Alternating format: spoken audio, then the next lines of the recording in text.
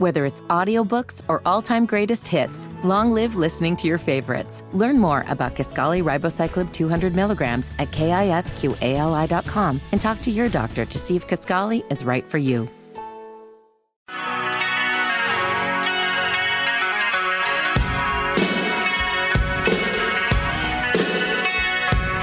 Hammer and Nigel Show. My name is Nigel. Guy Relford is filling in for Hammer. We'll go to the drivehubler.com hotline and bring on education journalist from the Heritage Foundation. He's also an investigative columnist for the Daily Signal. Tony Kinnett, one of our favorites. Tony, how are you? I'm doing good, Nige. How are you? You want to start out with something kind of fun? It's kind of depressing, but kind of fun all at the same time. Kind of fun and depressing is my favorite Indiana-themed segment. Did you see this clip of the professor at UC San Diego and how she I think this is a TikTok thing where she's saying she's giving all A's so she can decolonize her classroom. Here, listen to this real quick. What's up, y'all? Dr. Purity here, and I'm going to talk to you a bit about how to decolonize a classroom and how I decolonize my teaching. So first things first, we do not grade over here, okay? Anyone who takes my class automatically gets an A. They're told in the first week that they're going to get an A. The only thing that's required is attendance, and I have weeks of excused absences built in so that if people are sick or they have family obligations, it won't affect their grade. So since I'm not grading them, I'm just giving them A's. Like, how do I know that they're doing anything? And how do I know that they're learning anything? And so I also don't give homework. Surprise, surprise. And I run a discussion-style classroom. So my students and I have equal part when it comes to bringing information to the table. We all sit together and share what we're talking about. And they get to use their critical thinking skills to apply the things they've learned in all their other classes. Okay, I've had enough. Tony, first of all, what does she mean when she's decolonizing a classroom? Like, how does this work exactly? So there is this pathetic progressive idea that anything that was built by Western civilization, so this would be a Greek, Roman, Judeo-Christian civilization that kind of sprang out of that historical point, is bad. And it's bad because it was associated for a while with things like slavery, even though every single culture on earth engaged in slavery. It was bad because it has all of these lingering things like capitalism and free speech and the right to bear arms and all of these other horrible, horrible things. So you have to decolonize. They claim that everyone is to quote the Black Panther movie, you're a colonizer. You're just some evil, mean person who has taken over everyone else's life. So in education, what that means is that you take out all influences of all Western stuff. And usually they mean they're going to take out anything that would, they usually try to, tape it to slavery. They're like, well, you can't call it the master bedroom because that implies masters and slaves. You can't give people a grade because people used to grade their slaves, apparently. And that's the same thing, even though that's not remotely at all the case or where that comes from. So that's what she's trying to do here. There's also the capitalistic meritocracy in which what you work for and achieve, you earn. That's how you're scored, the results you bring to the table. Well, they say that's bad. That's been a thing for quite a while. That's considered an aspect of white supremacy. And so she is trying to take a big cultural stand and say, well, in my classroom, we're not actually doing any learning because learning is slavery. And so that's really the entirety of her argument. It's quite pathetic. I see things like this, and I want to believe, and I do believe for the most part, that this is the exception rather than the rule, that this is not a normal thing. But I also believe, and tell me if you think I'm wrong, that this kind of behavior, this kind of ideology and thinking is a lot more common than we think it is in the classroom. Yeah, I mean, it's one of those things where I call this following the idea to the end of the sidewalk. So if you start along some kind of path and you say, I believe that capitalism is bad, that it's a tool of Western slavery or whatever, then you actually have to start applying that to every area of philosophy in your life until you eventually reach very radical points like this professor is espousing. Now, a lot of teachers, most teachers, are perfectly fine. They understand that, these ideas are wacko and they're stupid and they don't actually make any sense. They won't encourage any student to learn. This is just going to be the easy A professor. And a lot of teachers don't care for that, but some of them are enticed by this virtue signaling, taking down the systemic oppression.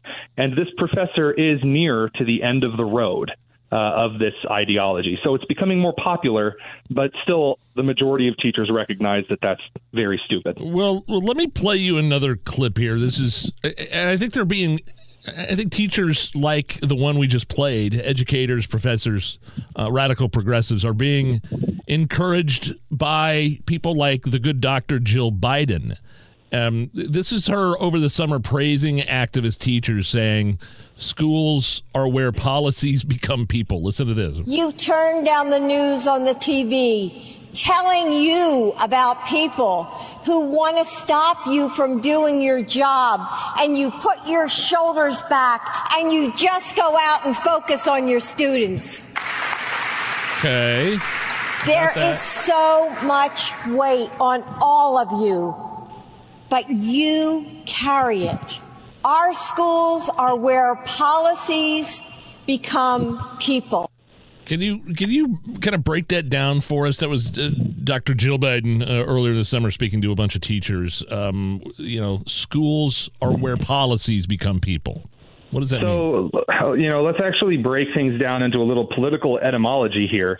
Policies are ideas put forward. So what she has stated is that this system of policies becoming people is using schools to shove ideologies forward. So there are certain political points, perspectives, and ideologies that are governing the left. And these ideologies are what Jill Biden suggests should be manifesting themselves in students. And there's no other way to shape that.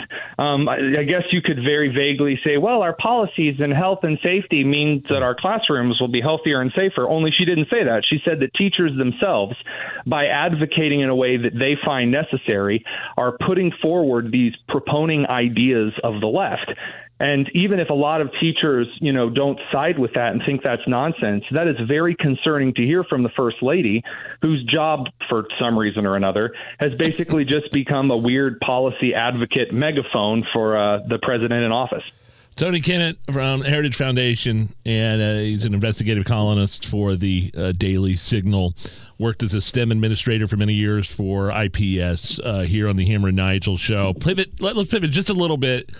We sort of touched on this last week, but it's kind of intensified a little bit. Mike Pompeo, former director of CIA, and served, he was the Secretary of State from 2018 to 21. Looks like he's running for president. And I swear, I mean, he's got this he's going after Randi Weingarten again, the teachers union chief, and he's challenging her to a debate. She's challenging her on indoctrination. I believe you were the one that tweeted me. Weingarten is talking about shutting down schools again. What's going on here?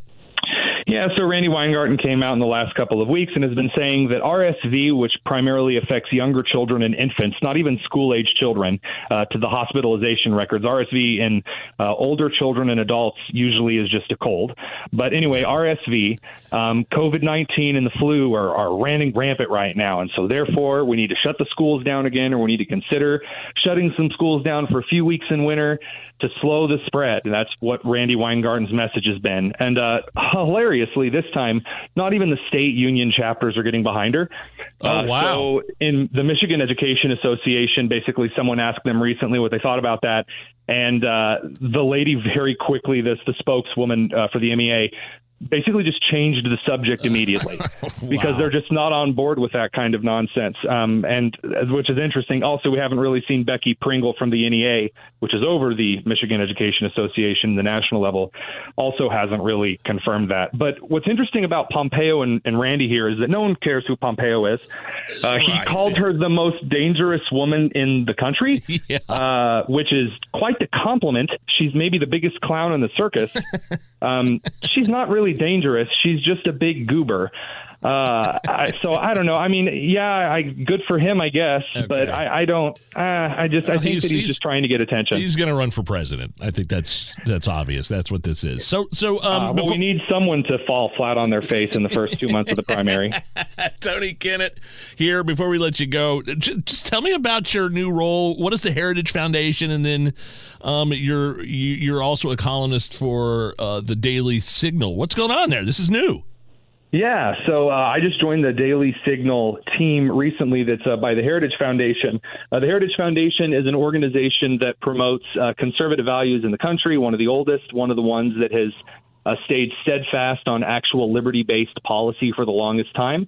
And in a lot of journalistic institutions, I've seen recently so many education journalists, they just ignore stories that don't fit a political narrative.